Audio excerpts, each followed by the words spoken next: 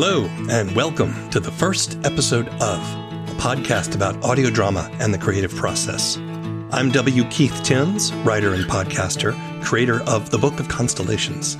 In this show, I listen to the first episode of an audio drama, then have a discussion with the creators about the show, their methods, their struggles, and successes. Today, we're discussing the first episode of InSpectre. Do you suspect your partner is leaving you for a succubus? Do you believe the blood bank you work at is secretly run by vampires? Did I rip off this advertisement from Ghostbusters? Yes, I did, because fuck those guys.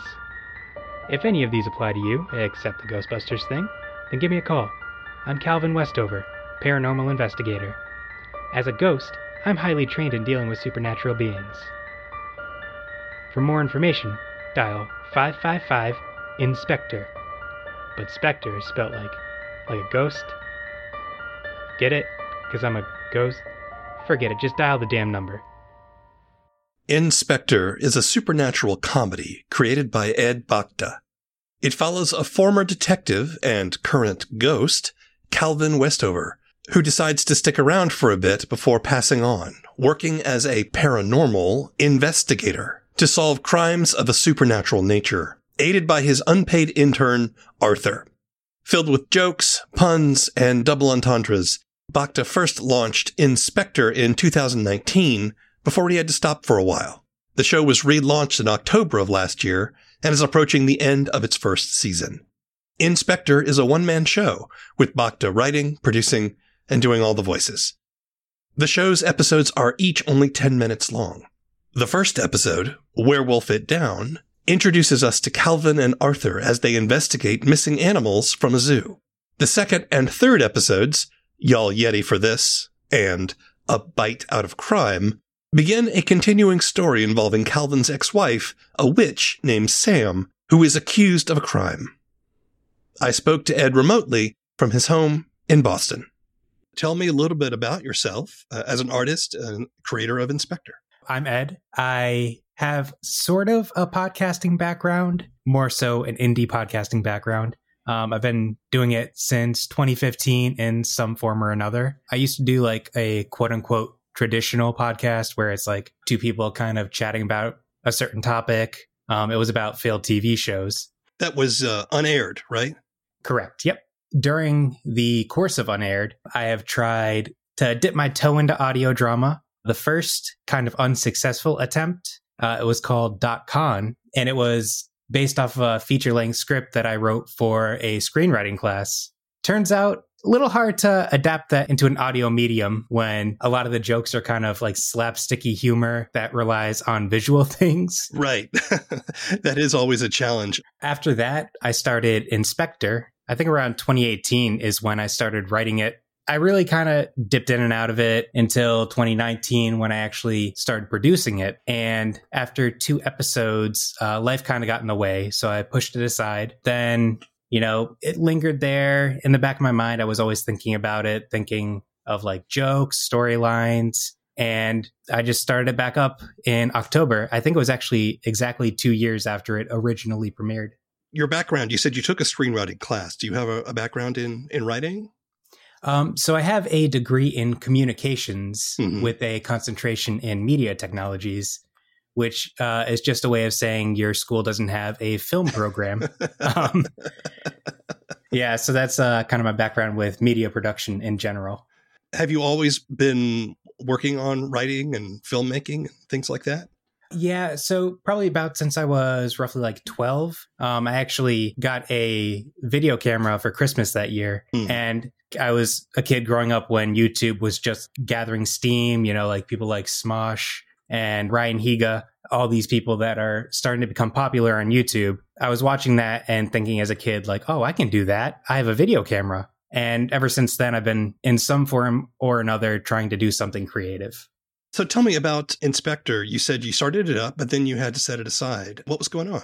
So I have OCD, and every once in a while, I do this fun thing where I go, my meds are working. I don't need my meds anymore. Yeah. And that was one of those times. So what brought you back to it? Just the fact that it's always kind of been in the back of my head. And I've been 2021 would have been, if I didn't restart it, the first year since 2015 that I didn't do anything podcast related. It just was like poking at me almost like, hey, remember me? I'm still here. And ironically, like a ghost that would not go away. Tell me about InSpectre in your own words. What is this podcast and what does it mean to you? The basic premise is that it follows a ghost who is a PI, which in this weird world means paranormal investigator. It's like a designation that supernatural creatures get when they work with police and solve crimes. What it means to me would kind of be that it's right now my only real creative outlet. I work like a typical 9-to-5 job, sometimes even 9 to 12 on Saturdays. So that's fun. Yeah. The fact that I'm able to still do something creative and it's almost like a passion project for the most part. I mean, I don't think like it's going to get big or anything. Like I look at the numbers. I know it's not a huge thing, but to me, it's something that I've always been someone that always tries to get a laugh out of people. It's one of my funnest defense mechanisms. I just really enjoy making people laugh. The fact that I'm able to write something that at least makes me laugh and put it out there, that's a lot for me. I guess I'm curious as to how you settled on the idea of a ghost that solves mysteries. What's the origin of that for you? I don't have like a big story behind it. It's based off the pun, InSpectre. It's the Friday the 13th story. You know, they came out with the poster for Friday the 13th and the title before they had a story. Right. It was a pun that I thought of and thought it was funny and then kind of built a story around. I will say you do like puns. Yeah. If InSpectre is any indication, I think you try to cram at least 2 or 3 into every episode. Oh yeah. Puns are very fun. Did you always want to do this as an audio drama? So this specifically, I always envisioned as an audio drama. It was something that when I started writing it, I wrote it with the intent of trying to make the humor more audio-based, more accessible to an audio medium. So I never really thought of it as like, oh, this could be like something like an animated project. Yeah. I always kind of had the idea of, okay, I'm writing this for an audio format. I have no other intentions for it. Do you do this mostly yourself? I am a one-man band. The only other person that's ever kind of been involved in it, at least in the relaunch, is my buddy Andy did the voice of Bigfoot in episode 2. But all the other voices since the relaunch have been me. I do the writing, I do the editing, all that fun stuff. As you said, this is about a ghost detective, Calvin Westover, and I've listened to the first 3 episodes for the purposes of our discussion, and we learned that Calvin is dead. We don't know exactly why. He is a member of the paranormal community, and he is an investigator. He sometimes works with police. The police captain is a pixie. His ex-wife is a witch. In the world you set up, there's also this tension between normal humans and paranormal. There's also Arthur, who is Calvin's unpaid intern, who is a normal human.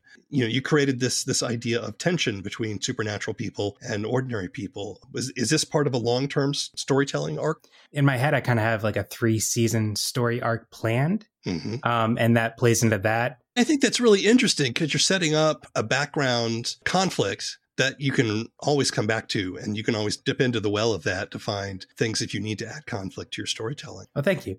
I don't think like too deeply sometimes into things, but that is one of the things where I was like, okay, I need to have some kind of overarching tension, overarching conflict, like you were saying. The other thing I really kind of put a lot of thought into was the character of Arthur. He's more or less an idiot. But I kind of did that so that way he is the audience perspective into this world because Calvin essentially has to explain everything to him. I love the bit with Arthur talking about the fact that he shouldn't be allowed to have a stapler near him because he might accidentally staple things to himself. And then, of course, he goes off and looks for a stapler right away. It's very funny. Look, there's 2 holes right around the jugular. You're right. That means a vampire's involved. Yeah. That's exactly what I was gonna say. A vampire made these holes. Not that they accidentally stapled something to their neck. That is way too specific to be something just off the top of your head. Yeah, I accidentally stapled things to my neck before. Arthur, do you know what this means? I shouldn't be allowed near staplers without supervision? This means there's reasonable doubt. The investigation needs to be kept open, and Sam is eligible for bail. Ah, damn it. I ripped a page of that book. Now I know there's a stapler somewhere around here. Funny enough, that actually was a improvised bit. I love that bit so much that it actually became part of his character. So in the Christmas episode, he longingly looks at someone else's stapler because he wants it, but he can't have it. So you've got 5 episodes out now, I think. Is that right? Yep, 5 right now. I'm Okay. currently working on the 6th. You write them ahead of time and you have the whole season already written, or do you do them as you go along? And then you said you improvised something. So I'm curious as to what your process is. Essentially, I had like an outline written out back in 2019 when I originally started. And I've kind of since then modified things as I went along. I do write every episode before I like go in and record. It's for the most part a complete episode. I do play around with it sometimes. The most I've ever done that is actually with the most recent episode, episode 5. There's an entire scene that wasn't in the script, but on my way home before recording, I was thinking to myself, oh, this would be funny if this happened. So I was kind of like in my car talking to myself, basically like planning out what could be the scene. There is a overarching like storyline that's kind of planned out. Yeah. Do you have several already written and then ready to record, or? I would like to be a person that has it prepared before I go. It would be a lot less stressful. But no, I currently do every episode as I go along. I'll write it, record it, relax for like a day, and then go, okay, I need to get started on the next episode. What do I need to do for that? There is a secret villain who pops up at the end of the episodes, a sort of a mysterious master figure who has a vampire servant, which you also would then milk for some more jokes. Is it done? Yes, sir. The ex-wife is now involved. Good. Wait, why are you so orange? It is a spray tan. Why the hell would you do that? You look like a friggin' tangerine. Well, I can't get a real tan. It's kind of difficult for a frickin' vampire to go out in the sun. How do you choose what kind of beasts and critters that you want to put in to the various shows? A lot of it is based on what kind of jokes I think of, to be honest with you. Yeah. The reason that the assistant to the overarching villain is a vampire is because I had a lot of vampire jokes ready to go. The first episode, Werewolf It Down, is about Calvin and Arthur investigating missing animals from the zoo. Then we sort of get into the next, which is, you ready for this? In which case, Calvin's ex, Sam, a witch, is in a romantic interlude with Bigfoot, but she gets arrested by the police, which we then start investigating in A Bite Out of Crime, which is episode 3. You did episode 1 originally when you first released. Is that right? Is it episode 1 and 2 or just 1? It was originally 1 and 2. I think you said you rewrote these. Not like a huge significant rewrite, but I did go in and kind of tweak some things, change some jokes. And because I went in this time with more of an idea of what I wanted to do for the overall story, I dropped a few breadcrumbs in here and there. By the way, I do think I caught an updated joke I can't remember if it was the first or second episode. I think you made a little dig at Marjorie Taylor Greene, comparing her to, was it to a witch? It was to an angry warthog. That's right. First episode, right? An angry warthog. That's right. So little political humor there. Yeah, that original joke was aimed at Roseanne Barr because that was back when her whole Ambien fiasco happened. Oh, right. Well, you got to keep the material fresh. So I guess. Exactly. Sorry about that, Calvin. Let's get back to Sam. Why would Sam go after someone who's pro-paranormal? This doesn't make any sense. I don't get it either, but we have to go with the evidence.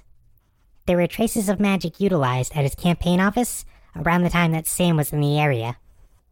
I know that I already owe you about like 15 favors, but can you do me one more? I need you to hold off on this investigation until I get a chance to check out the crime scene. I can give you a day, but after that, I can't help you. That should be enough time. Thank you. You taking the newbie with you? Yeah, he's been pretty good so far. He's loyal. Kinda like a puppy. He's also stupid like a puppy. Hey, don't insult puppies like that. What do you like about this whole world that you've created? What is it that draws you to it and keeps you interested and makes you laugh? I think just the fact that it is such like a ridiculous thing, you know what I mean? Like, yeah. You watch all these shows like Ancient Aliens or something like that, and people are going, "Oh, the Great Pyramids were built by aliens," and stuff like that. It's ripe for the picking. It's low hanging fruit, and I'm not a tall man. I'll just say that. You envision 3 seasons of this particular storyline, is that right? So right now, I know season 1 is going to have 7 episodes. We're already in the end game for this. In terms of season 2 and 3, that I haven't really bogged down yet. I'm trying to still kind of map my way through the next 2 seasons. Like I have the ideas. I just don't know how I'm going to get from point A to point B to point C. Yeah, so I think what I'm going to try and do for season 2 is to be a little more prepared, get it all written beforehand so I'm not scrambling trying to write last minute. I'm going to try and see how that works out. I think it's important that we also understand that everyone has a different style and everyone approaches their storytelling differently, Oh, yeah.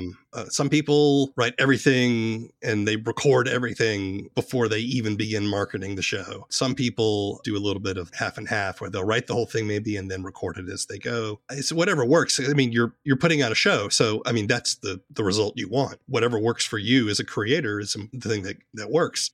These are 10-minute episodes. Why do you like the short format? I feel like if I tried to write something longer, I would put a lot of filler in there that's kind of unnecessary. And also I have a pretty short attention span. So not only does that work better for me in terms of how I listen to things, but also in terms of how I work on things. You mentioned that you had OCD. I'm wondering if that affects your creative process. Luckily, it doesn't very much. Good. The only thing that really digs at me sometimes, and I actually have gone back and like nitpicked a little bit because in preparation for this, I went back and re-listened to all that was out before Christmas because I had a pretty long drive to make. So I was like, oh, you know what? I'll just re-listen to InSpectre and like sit through, see what I think about it now that I've had a little bit of time away from the first 2 episodes. It's been 3 months, I think, since I put those out. And I've like, as I'm listening to it, I notice little things and I'm like, ooh, I should have spaced that out a little more. Oh, I should have put this line right in there. And I'll be honest, I did go back in and kind of like space some things out, add a little line here and there. Yeah. I did rename the file InSpectre Episode 1, Special 1997 George Lucas Edition. Did Jabba the Hutt make an appearance and did Han Solo walk over his tail? He did. And then Arthur shot first in this one. That's great. Looking back at that first episode, how do you think you did with it? What were you trying to accomplish? In that first episode, I really wanted to just establish this world and for the most part, establish the characters, the 2 main characters. I feel like I did an okay job about that. One thing that I really, really hated was the voice I originally did for Arthur, which you do hear in the first few, maybe minute or so of the first episode. And I couldn't stand that voice. The denasal nose plugged voice. Exactly. And it was actually difficult to do that voice as well. Like I would start coughing. Like I have audio recordings of me trying to record Arthur and then just going away and going.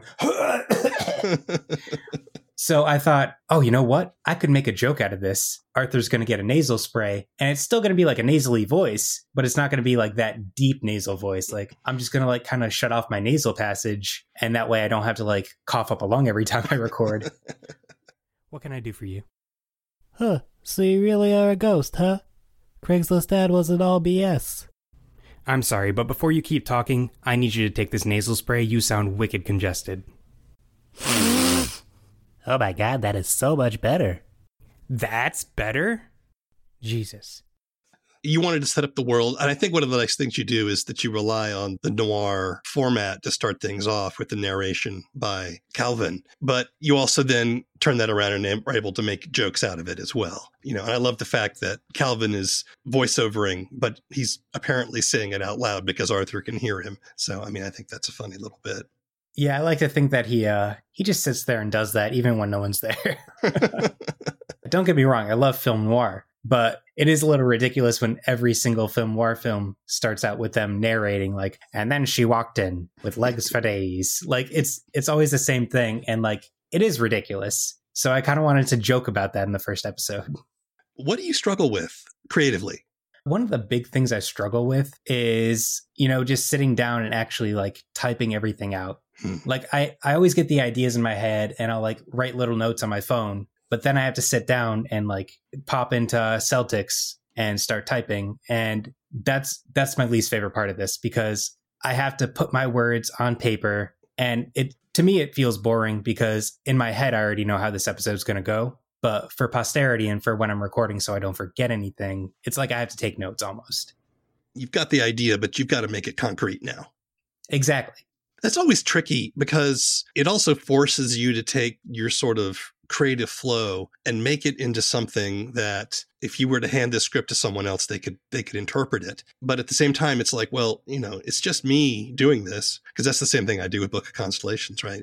I'm like, well, I know what I want to say, but then I always find that if I don't spend the time really kind of articulating and writing down the things that are in my head, then it never feels polished. It never feels ready. It is the hardest part, I think, for me sometimes too. Finally, the story clicks in my head, but now I got to really get it on the paper, and that's forcing me to be specific. Yeah, exactly. And like the way it sounds in your head, it is hard to put that into words sometimes.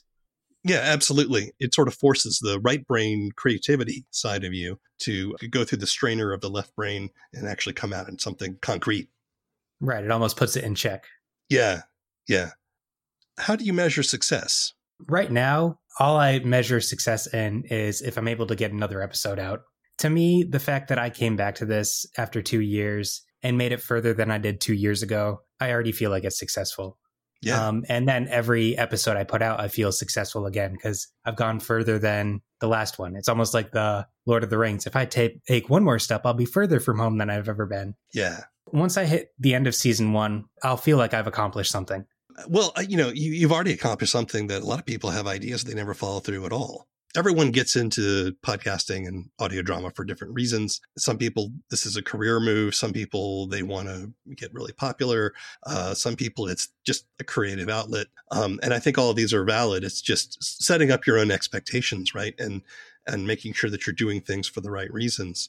Actually, it took me a long time to accept that about myself. For me, it was like, that is a big thing, but my brain didn't want to acknowledge it as a big thing because I kept on looking for other ways of validating what I had been doing, right? Mm-hmm. When the validation should be, I accomplished something I set out to do. But that's easy to say, but it's hard sometimes, I think, to get our brains to agree with that.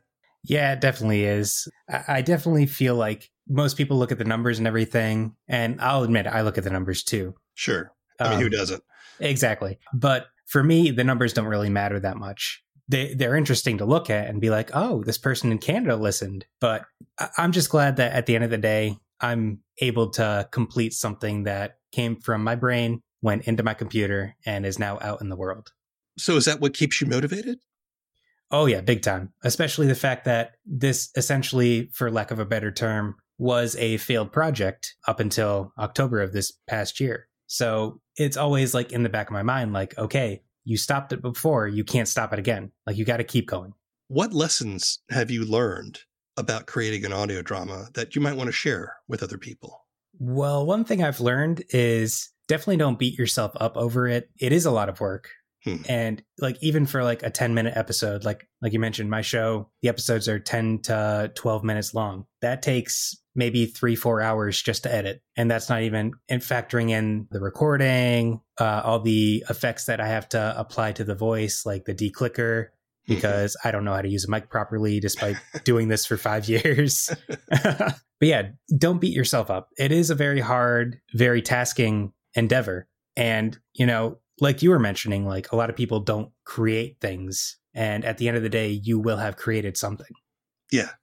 And you're right. It does take a lot of time. And that doesn't even factor in things like the time you spend on Creative Commons sites looking for sound effects or music. All the time that it takes putting all the pieces together, it adds up, even for a short show. I think that shouldn't put people off, but I do think that it's part of the understanding that when you get into this, that I'm going to be putting some time in, and it's okay that it takes that time because I am working towards a goal, and that this will be time well spent when the finished product is done. Exactly. Like a lot of people will see a podcast and go, oh, it's like 10 minutes long. I'll just plug in a microphone and I'll be done. But at the end of the day, right, there's a lot of editing, a lot of pre-production, a lot of post-production that goes into it. A lot of people struggle with the fact that it is like an echo chamber almost sometimes. Like you're putting out a product into a very crowded space, and it is hard to promote yourself. But at the end of the day, you still have created something. You know, there is a part of you out there. And that is one thing that I really do appreciate about audio drama in general, is that the community surrounding it is wicked positive and supportive. Indeed. Yeah. Even if there's something that somebody doesn't like, you don't see people posting like, oh, this is terrible. Like, I didn't like this. It's always positive comments there, always like people supporting each other, helping promote each other, honestly. Do you ever think about collaborating with other people on InSpectre and in future seasons? I've thought about it. I'm not sure how in depth I'll get to that, but I do think eventually, especially in season 2, because there's only so many voices I can do, right, that I might start reaching out to other people. In the original run of InSpectre in 2019, I actually had 2 other voice actresses that were in on roles. One of the reasons that the captain is a pixie is because I can't do a female voice very well. And I basically just pitched that up completely. And that was basically my writing around my limitations. When I came back to it, I explicitly did this as a one-person project because I didn't want to feel like a failure, and I didn't want to put other people in that position as well if things didn't pan out and I ended up getting stuck and lagging like I did the first time. Yeah. But the fact that now I'm actually, keeping up with it, I'm on the verge of finishing a whole season of it. I think I will probably open that up a bit and like look for people for like cameos or like stuff like that. Yeah. But I do think you make a good point, is you want to do a production that you have the resources to do. You want to play to your own strengths. And as you expand and as you grow and learn, then it's possible to sort of add on that. There's no rules for any of this. This is, indie audio drama, and everyone has a chance to use this medium to their own advantage and their own creative voice. It definitely is one of the cool things about it. If you look at other mediums like television, if it's not an animated show, you got people that have to build a full cast. And even with animated shows, for the most part, you're building a full cast. One of the things that made me feel a little better about going into this as a one-man production is like shows like Bob's Burgers, where you'll be listening to it and you'll go, oh, the guy that does Bob does that voice and that voice and that voice too. So what's next for you and for InSpectre? For me, I'm probably going to take a shower and go to bed. For InSpectre, we're going to be wrapping season 1 within the next month or so. I have started writing episode 6, and then episode 7 is the season finale, and then full steam ahead to season 2. I am toying around with the idea of doing like a separate project in between the seasons, just to kind of help myself learn a little more about editing and different editing softwares. Why do you love puns so much? Puns are fun. Funny enough, the first short film I ever made was called Gesundheist, about robbing a tissue magnate. And the premise is that the guy keeps making puns in his plans, and everybody just keeps getting so mad at him. You write what you know. To be fair, you said it better not be my left nostril. What you reached into was my right nostril. I didn't want to be covered in your ghost snot. Yeah, I call those oogie boogies. That's not funny. No? How about boogers? Okay, that one was actually pretty good. Producing an audio drama on one's own takes a lot of work and time. And depending on your expectations, the rewards can sometimes seem scarce. InSpectre is a great example of how perseverance in doing what you love produces great results. Bacta's humor is densely packed into each short episode, and the satire of genre and the supernatural never lets up. Nor do the puns. Lots and lots of puns. You can listen to InSpectre on most major podcast platforms, or see our show notes for links. The first episode of is written and produced by W. Keith Timms. All opinions expressed in this show belong to the people who expressed them, and not necessarily to anyone else. The theme song is Mockingbird by David Mumford. The show's webpage is thefirstepisodeof.com. If you're an audio drama creator and would like to be on the show, send an email to thefirstepisodeof@gmail.com. If you like down-to-earth sci-fi audio drama, check out my show, The Book of Constellations, wherever you get your podcasts. Keep telling stories. It's the only way we're going to get out of this mess. Until next time.